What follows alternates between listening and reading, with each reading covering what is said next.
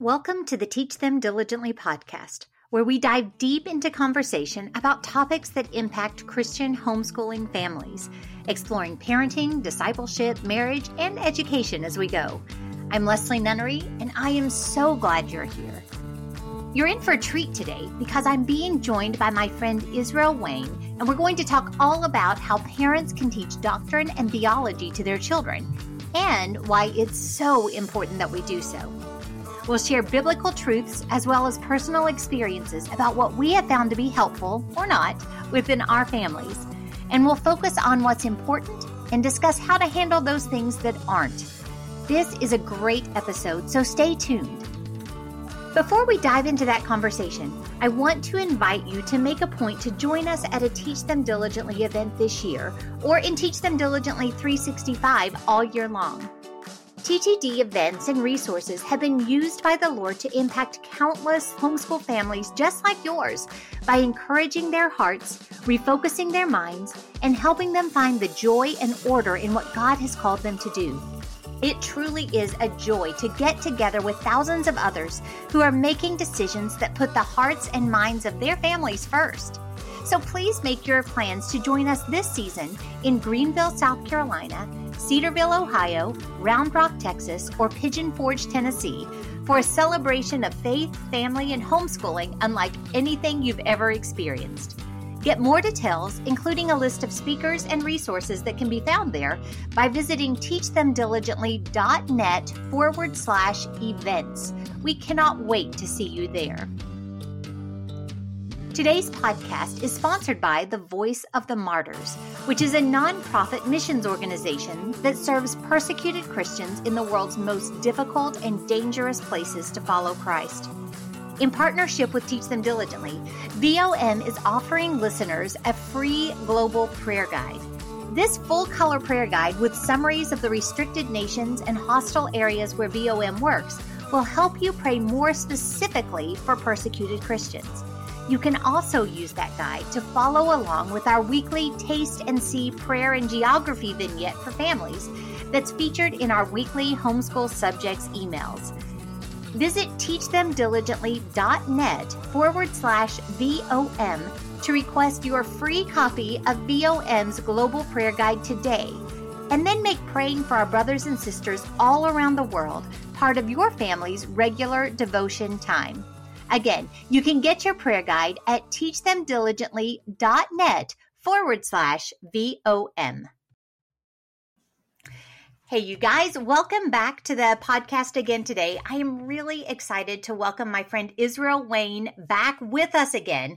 Every time I talk to Israel and his wife, Brooke, I find so much commonality, so much that we do so similarly, so much of a kinship just in the Lord and in the way that we approach parenting and discipleship and education and so many other things that I'm really excited for you to hear from him today. So, Israel, welcome to the podcast.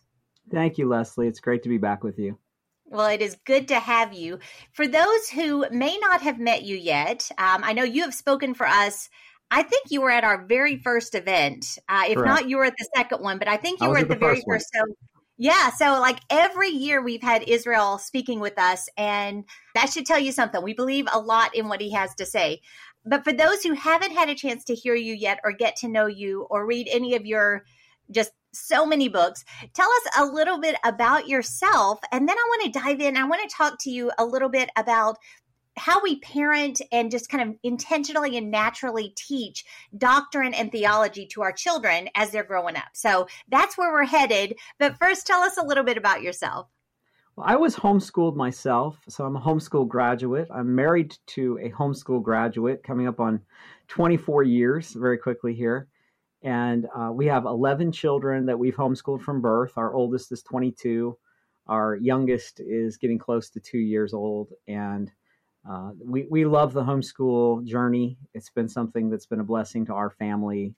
And we have been very blessed to be part of the Teach Them Diligently conferences all these years since the very first one. And I'm a full-time author and conference speaker. And I enjoy and love what I get to do to be able to encourage homeschooling families across the country and across the world. Well, we have definitely appreciated your ministry, and I know that so many of our families have benefited from reading your books as well as hearing you speak and just engaging with you in the hallway or in the exhibit hall or after your class or whatever. So I appreciate your taking the time to serve alongside us, all the families that have been there. Well, thank you so much. Yeah, it's a blessing. Well, it's been a joy. We kind of have to pinch ourselves sometime at the relationships that God has allowed us to make. We are so grateful for the friends that we have made and what we are able to learn from one another. As we just kind of, are doing the best that we can to raise our own families and serve others as we try to point all to Jesus Christ. So I appreciate that kinship and the way that God has knit us all together. So you have 11 children, you noted, and I also know that you travel quite a bit. How do you and Brooke, how do you approach the discipleship and the training, like giving your children a solid biblical foundation with all the things that you've got going on? Well, I'm going to actually be doing a new workshop this year for the Teach Them Diligently conferences on how to teach your children Bible doctrine and theology, because I have a new course that I've just developed, a curriculum that's coming out on that topic. And I think I've transitioned a little bit from my mindset on that issue from the time that my oldest children were little. And it's one of the benefits of parenting for the long haul is that you have the luxury of kind of learning from your mistakes and being able to tweak things and make adjustments as you go.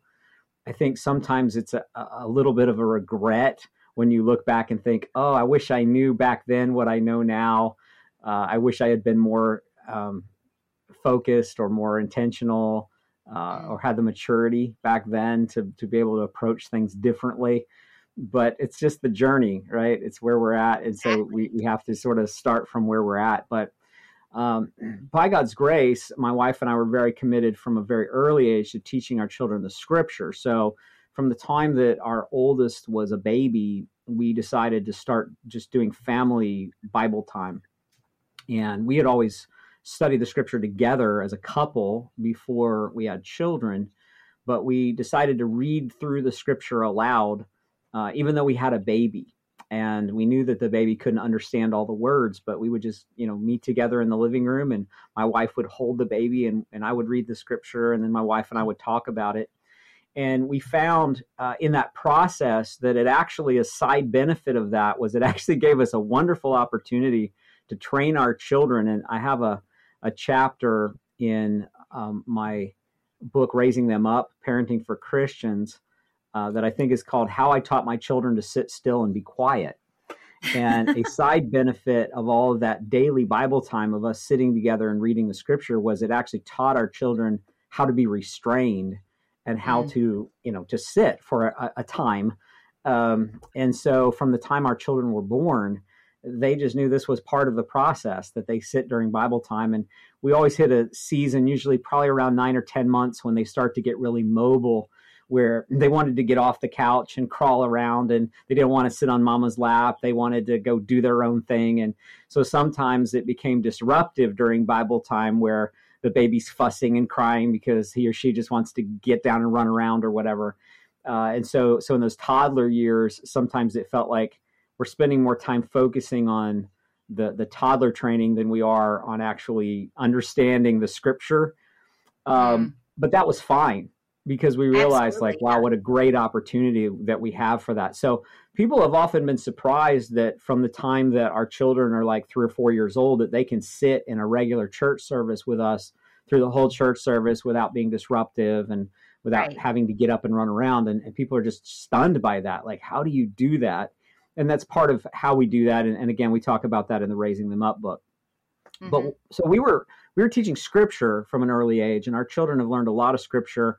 We do Bible quizzing through our church, so they memorize an awful lot of scripture through that. My older children have actually memorized entire books of the Bible.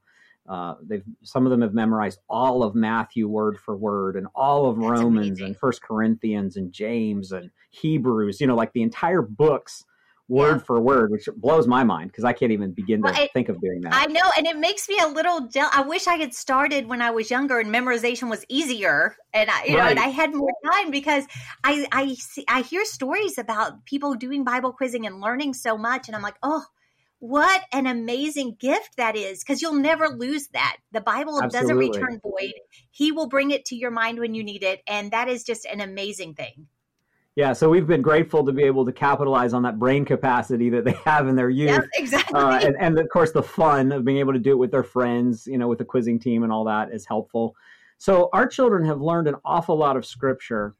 And I made kind of a decision early on that I thought was the right one. And it kind of made sense to me at the time that I was going to teach them Scripture, but I was not really going to emphasize doctrine and theology. Because my thought was, especially with the type of work that I do, speaking at conferences where we have people from all denominations and various Christian backgrounds, and I speak at a lot of different kinds of churches as a guest speaker. I never wanted my children to have a kind of sectarian viewpoint where, if they meet someone and that person doesn't go to the church that has the same label as the church that we attend, that they're not Christians and they don't love Jesus and they don't belong to God. And, so I've wanted them to know the Word of God, but not to try to get into a lot of the sectarian, divisive doctrinal debates and doctrinal disputes, and to kind of have an us versus them mentality. Right. And so I think it was well-intentioned, and I understand my motives for why I did it. But as I've matured as a dad and I've seen how things have played out, I've noticed that my teenagers, just because this is how life works, when they get into the teen years, and especially when they get into those young adult years, they do get exposed to a wider circle of friends. And all of a sudden they start being exposed to views on eschatology or baptism or the whole Calvinist Arminian debate, or, the gifts of the Spirit for today, or are they not, the continuationist, cessationist debates, and all these kinds of, issues that tend to be sectarian and divide Christians. And they meet people who have viewpoints on those that they've never thought about, or that sometimes they've never even heard of. And so for my older ones, it actually kind of shook them a little bit. And they didn't know how to process it, and they didn't know what category to put that in. And so, they kind of come back to me and be like, well, these people believe that. Like, that doesn't sound right. And so are they not Christians? And, it actually kind of had an adverse effect, or like the opposite effect of what I thought would happen if I didn't teach them on those levels. So I developed this curriculum that's called Foundations in Faith. And what that curriculum helps people to do is it helps students, it's geared for like 7th grade through 12th grade, but it helps them to kind of see Bible doctrine in what's called concentric circles. So if you think about a target, there's a bullseye, and then there's like another ring outside of that and another ring, and it just works its way out. And so the way that Bible doctrine and theology works is that there is a bullseye that we call core doctrines or primary doctrines. And then there's another circle outside of that that's called secondary doctrines. And there's a third level that's called tertiary doctrines. And then on the fourth level, out on the perimeter, are kind of things that just don't matter. Yeah. And so, and yet Christians fight over a lot of those issues. And I think understanding the various concentric circles is important for us in teaching our children, because people say all the time, well, how do you know that Christianity is true? It seems false to me because you have all these hundreds of different churches and denominations. They can't even agree on the same book. So that difference in all of these different denominations and churches proves the Bible is false because nobody can understand it.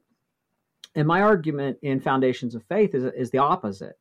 Is to say that actually when you look at 2,000 years of church history, all true Christians from the very first century have always agreed on a basic core set of doctrines, and there's been no deviation and derivation from that in 2,000 years. So there are things that Christians believe and have always believed and always will believe that are essential to us being Christian. And if you step outside of that, well, you're not even Christian anymore. And those are Right. things like the deity of Christ, the Yep. virgin birth, the resurrection, the second coming, God being the creator, those kinds of things. The Right. authority of Scripture. Those are things Yep. that are just non-negotiable. And so that's the bullseye. And all true Christian churches through all time have always accepted and embraced all of those core doctrines. And so it's important for our children to know those, to be grounded in them, to find out where does Scripture support those things Mm. and how can they defend those things, and to know that they must. Because Right. to teach something outside of those core doctrines is not Christianity. You're now into some aberrant religion. But there's a second level of doctrine, the second tier, the secondary doctrines, we call it, that are important. Mm-hmm. But someone can disagree with you on the secondary doctrine, and they're still a Christian, and they still Right. love Jesus, and they will still be in heaven with you. So while it's good to have discussions on those things, it's good to know what you believe about them. There's a way that we approach those secondary doctrines that's different than the primary doctrines. And so people disagree, say, with baptism on the age of baptism or the mode of baptism, or the level to which it's symbolic, or whether something is actually happening in that process. Christians disagree on that. The same thing with communion. They disagree on the age at which you can take communion, or how much preparation you have to have for communion, or even what the elements themselves might be. But all true Christians through all time have always stressed the importance of baptism and communion as acts of obedience within the life of the church. Right. And so anyway, that's what my Bible doctrine curriculum sets out to do, is to say these are things that are essential, that all true Christians have always believed on. All Christians have always supported the importance of baptism. All true Christians have supported the importance of communion. And on the secondary issues, we don't say, oh, those things aren't important. We don't Right. say those things don't matter. We don't say that you shouldn't have discussions, and contend on those issues. But you contend on those issues recognizing that we're contending with brothers and sisters who belong to Jesus and love Jesus just as much as we do. We just see Yep. these things differently. Well, and what we have found, and what you mentioned earlier about the part of your journey and the growth that happens as a parent. A couple of things that we have found is, first of all, I think children today, teenagers today, and mine are young adults like yours are, a lot of them, they discuss doctrine a lot more than I remember when I was a teen. Like, we didn't discuss it at all. It was not, I went to a Christian school and it just wasn't really a discussion. That seems to have grown. Like, my kids and the kids they go to co-op with and stuff, they are having these deep discussions, which is really amazing. But actually making sure that they are grounded in those core doctrines that you noted, and then helping them understand that we have so much more commonality than differences with the people that we disagree with on these perimeter type doctrines. And for so many groups, we have focused laser focused on those disagreements, and we've missed all the commonality and the fellowship and the sweet relationships that we can have with brothers and sisters who believe almost exactly the same way we do, just with a little bit of variation in practice sometimes, or in interpretation of these like at the secondary doctrines or whatever it was that you referred to them. And it is such a good way to give your children a bigger view of what God is doing in the world, because God is working all around the world in amazing ways, but we wouldn't necessarily agree with everybody on everything, but it doesn't limit what God is doing. Absolutely. And so I think helping them to be able to see when someone disagrees with them, that there are varying levels of importance regarding the topic. And is this something that you can be completely comfortable with disagreeing and just letting it go? Or do I feel a need to contend on this issue? So like the tertiary issues would be things that maybe still play into our choice about what church we go to, for example. Like, do they have a worship band, or do they have a piano and organ and traditional hymns? I mean, that could be a big deciding factor for somebody on what type of church they go to. I would put that on the tertiary level, or the third layer, where these are things that the scripture itself is not as clear, not as decisive about those things. Not to say they're not issues or that we shouldn't be concerned about them, but they're like a third layer out. Right. And so, there are Christians who would make different choices than we would on some of those issues, but we have to have more of an ability to say, you know what, let's not fight about that because we just don't need to. Let's not have a debate about that because some of these things really come down to preference and style. As opposed to being dogmatic, theological, we have to die on this hill issues. And there's a fourth layer out there that I think are things that sometimes Christians disagree about that just we simply shouldn't even have debates about. Like, do we get the blue hymnal or the red hymnal? And even those issues sometimes split churches. I know, right? It's amazing. And so, do we have choir robes or not choir robes? And those are kind of that fourth ring out. And so I think for young people especially to be able to understand those different categories and to be able to think in the right categories related to those and realize like, okay, this is a fourth layer topic as opposed to a second layer or a bullseye topic, I think is important. So it's actually helped our young people as I have gotten more engaged with trying to give them a lay of the land of these doctrinal issues and say, there are camps that hold to this view. There are camps that hold to that view. And here's my understanding of Scripture. But we don't believe that people who take a different view on those issues are less Christian, love Jesus less than we do, or are loved by Jesus less than we are. That he loves them just as much as he loves us.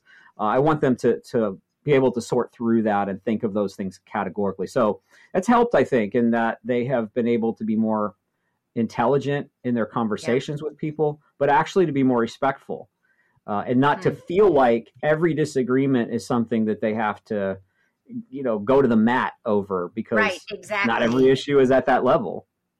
100%. Well, and your relationship with your children, that foundation that you have built through the years really comes into play here because you want them to talk to you about these things that they hear or the discussions that they get into. That's how you have that platform to help them really better understand, frame their own view of doctrine, go to scripture, figure it out. Because I know there have been a lot of times through the years that my children have had conversations with others on stuff that really hasn't been a big deal to us. So we haven't really gone down that road. So it's a great jumping off point for further teaching. But you've got to have that foundational relationship, that heart relationship with your kids in order to be the person that they go to go deeper on those questions that they may have that kind of gets prompted by some of these conversations that they're having with peers. Absolutely. And I think another place where this is, again, with maturity, I'm seeing it more, but where it really becomes relevant for these young people is when they start thinking about who to marry. Yes. Because then all of a sudden you have to have a hierarchy in your mind of what things are non-negotiables for me. So if I'm interested in a person and I'm thinking about marrying them and they disagree with me on a doctrinal point, is this something that is a train wreck for our relationship? Right. Is this a non-negotiable? Do we have to call off, any potential relationship here based on these things? And I think it's important to have conversations with our young adults that help them to be able to work through those things ahead of time, because I've actually seen people get engaged. I knew one couple that got engaged and literally got down to like 2 weeks before the wedding. And the young lady called it off because she and her fiance did not agree on what translation of the Bible they would be reading to their children. Well, that's a conversation they should have had way before that, if it's at that level where that's a non-negotiable for them. Yeah. Or likewise, are we going to baptize our children as infants, or are we going to wait until later and have a believer's baptism? Those are issues you need to know where you stand on those things. And if that's non-negotiable for you in a marriage, then that needs to be a conversation you have way on the front end, not we've been dating for 8 months and now all of a sudden, we want to get engaged, but we don't know if we're compatible because we don't know that we can agree to disagree on this issue. Well, exactly. And so it becomes much more important, I think, as you move forward, especially when you start thinking about who to marry. There are some things that are clearly non-negotiable. I mean, if somebody believes that Jesus didn't live a sinless life, and that he was, that he sinned during his life, which actually 51% of evangelical youth believe that, according to Barna. If they believe that, well, then they don't understand who Jesus is. Like, you have a completely different understanding of Jesus, and that's going to be a problem moving forward in your relationship. But some of these other issues, like I said, somebody can be a Christian and disagree with you on infant baptism or believer's baptism, and that's fine. We still can have fellowship with them. But do you want to get married when you have strong disagreement on those levels? So this is why I think it's important that families start to think more strategic about teaching their children. This is what we believe the Scripture teaches. This is why we believe that. And what my curriculum does is I don't try to go around parents. I'm super respectful of the authority of parents in the family relationship, and also the importance of local churches in the discipleship of families. So what I do is I say these are the core doctrines, and these are non-negotiable. And we start with documents like the Nicene Creed, and say these are things that all Christians have always believed throughout all time. But then outside of that second level, we say these are things you need to talk to your parents about. You need to have a conversation as a family with your church elders. You need to read your church's doctrinal statements or statement of faith. If they have creeds or confessions they hold to, what does their church believe about this, or their denomination? But then always go back to Scripture as the final authority and say, does what our family believes, does what I believe as an individual, does what our church believe, our denomination, does it line up with Scripture? And Scripture has to trump everything. And so I think there will be people who go through this process as a family and maybe realize, like, oh, I didn't even know our church taught that. We don't see it the same way as our church. Or we've never thought about this doctrinal point. I don't know what we believe about that. So I think there will be a lot of good discussions that are had relationally. But I just want to reaffirm to the parents that my goal is not in any way, shape, or form to try to pull your child into, or your teenager into, a different kind of ism. We absolutely do not do that. We say these are the core doctrines that all Christians have always believed for all time. On the secondary doctrines, Christians believe differently on these issues. And so these are conversations you need to have as a family and with your local church. We're very respectful of families and local churches in that respect. Yeah. And that's so important. But I would ask you, I talk to an awful lot of parents who actually don't feel like they are grounded in doctrine. They don't feel like they have a handle on these things. And honestly, a lot of churches have not done a very good job of training people. And a lot of Christians now didn't have parents who spent the time doing that. So you've got a lot of parents who may be listening into this that are like, I have no idea even where to start. So is this a resource that parents could work through either with or, before their kids to really ground themselves as well?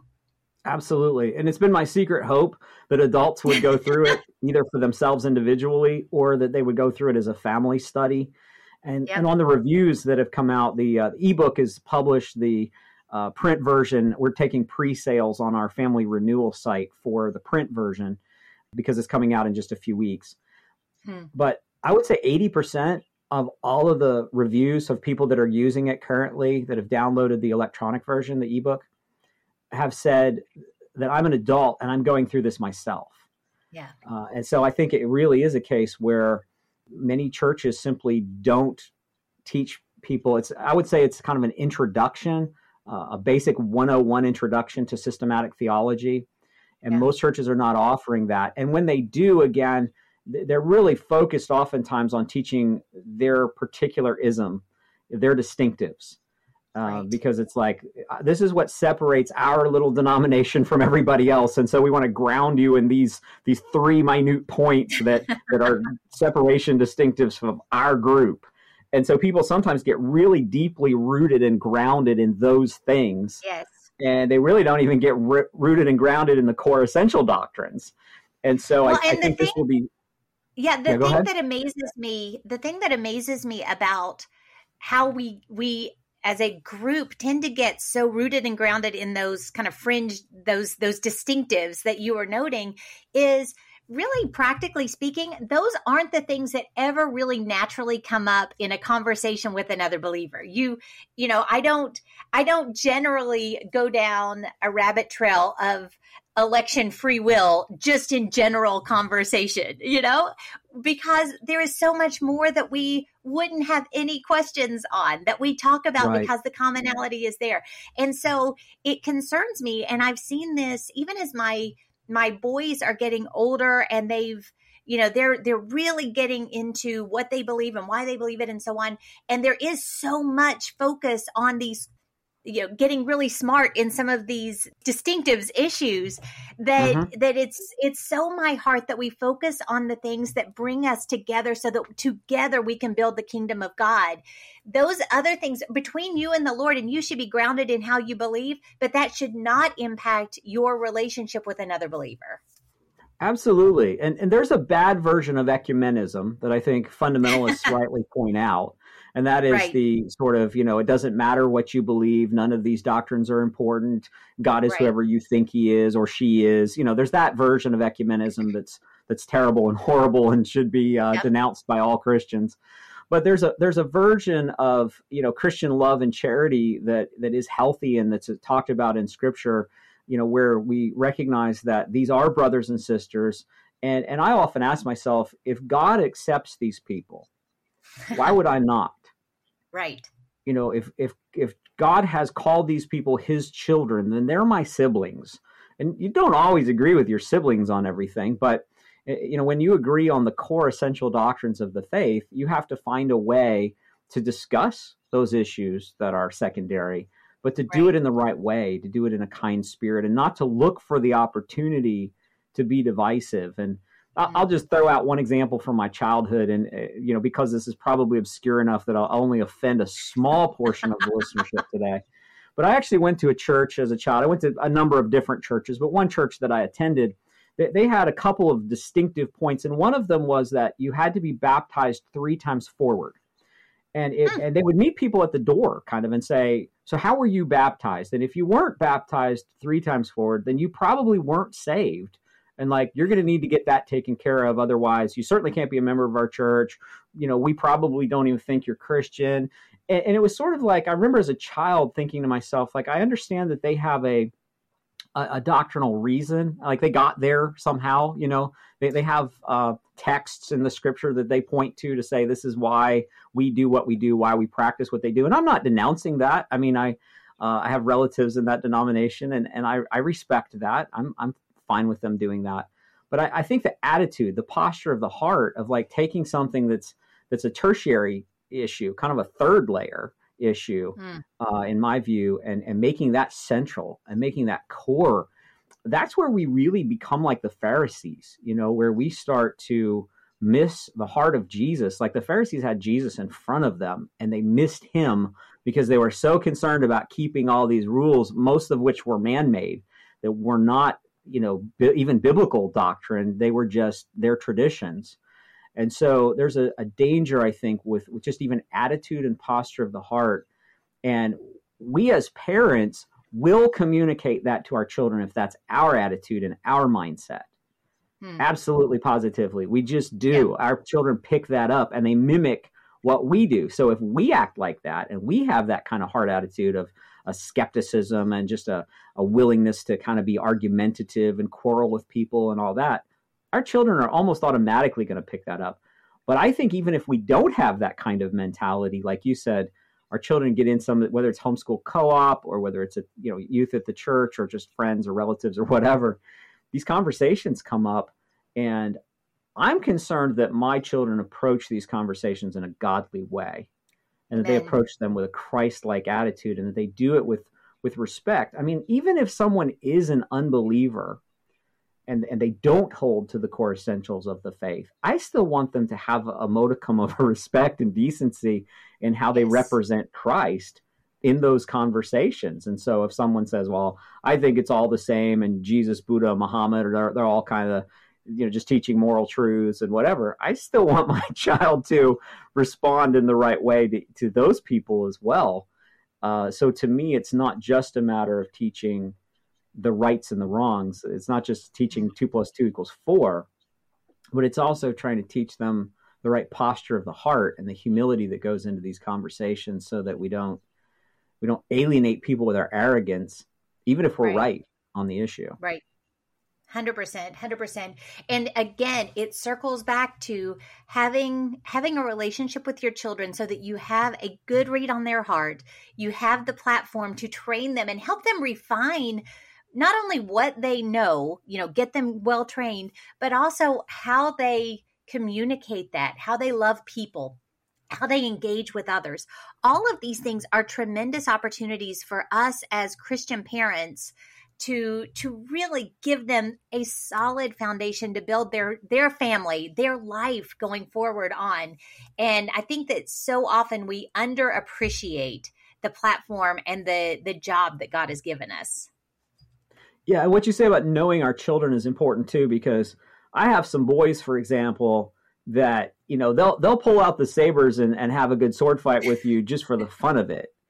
But then I have some daughters who are non-confrontational and would just err on the side of never saying anything. Right. And so I have to have different conversations with them, with some of my saber rattling boys, to say, you know what, you don't have to fight about everything. You can dial it back. You don't have to, I know you enjoy the debate and the argument, but we're told in the scripture that we're supposed to avoid quarreling and disputing over issues that are not essential, because it leads to ungodliness. And so, I want to address them in a certain way. But at the other hand, with some of my complacent, compliant, non-confrontational daughters, I want to tell them that when somebody is saying, well, I don't think it really matters what you believe unless you're sincere. And, God sees the heart. He doesn't really care what you do. And when your coworkers at the coffee shop are having those conversations with you, you represent Christ. Right. And so you need to prayerfully think about, how can I represent truth to them without just clamming up and thinking, well, I don't want to offend them. So there's that balance, right? And a lot of it is very personality driven. Right. And so knowing each of our children and helping them to kind of be able to temper their own reactions, I think is very helpful. But you have to know them in order to do that. Absolutely. And it all comes down to that, spending the time to truly know them, praying for wisdom and insight into their hearts, because that's how God is going to give you those opportunities, make you aware of the times when you can go deeper in these doctrines, when you can shape their worldview, when you can give them all of the information, and really then they're just watching you. They are watching everything that you do, every conversation that you have. So you are living out your doctrine in front of them, and you have to be aware of that as well. And I think that we could probably spend another 30 minutes talking about that, Israel, but we are sadly out of time for our episode today. Before we go, though, I want you to tell everybody where we can connect with you, where they can find your new doctrines curriculum, and how they can get a hold of that. Well, we can take orders on our website, which is familyrenewal.org/store. So familyrenewal.org/store. And depending on when this airs, we probably will have print copies in hand by the time you get to our site. But if not, we are taking pre-sales. And so the print copies will be available there, can be shipped to you. So we encourage you to check out familyrenewal.org/store and look up Foundations in Faith. If you wanted a PDF version where you print out the pages yourself, it's a pretty sizable workbook. I think it's 300 and some pages. It's a pretty good size text. But I would encourage you, if you need the electronic version, you can get that at masterbooks.com. They're the publisher of this. And we really appreciate them as well. They have such a commitment to authority of Scripture. And their sister company, New Leaf Press, actually published your book, Leslie. Yeah. And so I know you have a working relationship with them as well. And we just appreciate their commitment to helping to ground students in a biblical worldview. And I've been very grateful that they have encouraged these projects. So again, they're kind of a name that people already know and can trust. And so, I encourage you to, again, go to familyrenewal.org/store, look up Foundations in Faith. And there's another resource that they've just put out as well that you can get from our website. It's called Foundations in Worship. And it's it's like a hymn study through traditional hymns that's put together by Dr. John Morris of the Institute for Creation Research. Oh, wow. And our family loves traditional hymns. And he's just done a wonderful job of pulling together some of the greatest hymns of all time and telling the stories behind them, but then also having theological application. And so they're kind of a set in a way that they go together as a companion set. And I love what they did with that Foundations in Worship resource as well. So I would encourage people to check out that resource as well, because a lot of young people are growing up today not knowing anything about hymns. And there's such a richness to many of those hymns that have remained. And I, for one, don't want to see them lost. I want the next generation to connect to several hundred years of church history and just the richness and the depth of some of those wonderful, beautiful songs. Yep, I totally agree. And then you're also going to be joining us. I believe you're in Round Rock and Pigeon Forge this year, aren't you? Absolutely. Those are both wonderful events for the viewers and listeners. If you've never been, you need to go and make it a couples event. Make sure you, as much as you can, go together. I had a conversation in our parenting group on Facebook this week where a lot of moms were asking, how do I get my husband interested in family discipleship? How do I get him interested in homeschooling? How do I get him interested in studying the scripture and kind of, taking some leadership on these things? And I don't know of a better place to take him or to get him plugged in a way that might ignite a fire within him than the Teach Them Diligently conferences, because there's so many great speakers that have great workshops specifically for men or just, as couples. I've heard from, I don't want to exaggerate, but I want to say hundreds of couples of women who have said, my husband got on board with being a spiritual leader in the family from going to a Teach Them Diligently conference. So, not to say you have like covert reasons for going, but I mean, I think it's powerful. And men, it's really like they go and they see other men who are committed to leading their families spiritually. And I think it's just one of the most single-handedly powerful resources that exists to help get the guy engaged. Mom's usually already there, but it's a wonderful way to get dads to just it opens their eyes a lot of times to see like, oh, wow, there's so much that I could be doing spiritually with my family. So please, if you can, try to make it a couples event or a family event, but make sure that you structure it in a way that dad actually gets to sit in and listen to the sessions, because he needs to hear the messages. We went to one conference that at a water park, and the dads all went to the water park and the moms all went to the conference. And we're like, no, the dads need to be at the conference part. They need to actually hear the teaching. So exactly. Bring your grandparents, and the grandparents can hop in and out to some of the sessions, but they can also hang with the kids at the water park if they want to. But I'm so grateful that you brought that up, because getting the men engaged and excited is a huge part of really David's vision for what we do, because God has called the dads to lead our families and to lead our worship and to direct our steps. And so we do try to be very strategic with having a lot of content for every member of the family, but we try to bring in some really, really good stuff for guys. Plus, once the guys get there and they get a vision for what a great tool homeschooling can be for their overall mission for their family, and they see all of these other people doing it, that they don't look weird and they're actually engaging with one another in a very natural, awesome way. It's really it reinforces what God wants you to do in a way that you can't do outside of being with a whole lot of other people who are walking the same way that you are. So I appreciate you bringing that up. And I do echo Israel's comment that if you can come as a couple, come as a couple. It is a phenomenal time to focus on your marriage. We have a lot of content even for marriage, but also to focus on refining your vision for what God has called you to do and how you're going to do it. So I invite you to join us there. Join Israel there. We would love to see you. So Israel, thank you so much for taking the time to be with us today. I always appreciate your time. Thank you, Leslie. God bless you. God bless you too. The rest of you, thank you for hanging out with us today. I am confident that this has been an encouragement and a help. I hope that you've caught a vision for how teaching these doctrines and informing or equipping your children to stand, no matter, who they're talking to, have the right heart attitude about engaging with others on matters of their faith and how they can share that and converse about that is so important. So make sure that you check out Israel's new resource. We're going to link to that in the show notes to make it super easy for you.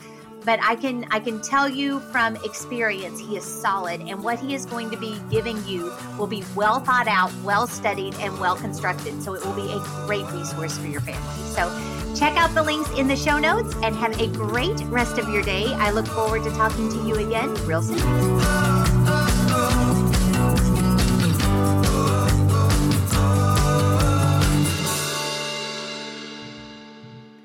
Thank you for joining us today. We believe that every family is called to teach them diligently, so we're here to help. We would love to get to know you this year at one of our 4 live Teach Them Diligently events, and then throughout the year when you become part of the Teach Them Diligently 365 community. Check out the notes from today's show for more details about what we discussed today, as well as all of these other resources that Teach Them Diligently has to offer. Have a wonderful day, and I look forward to talking to you again real soon.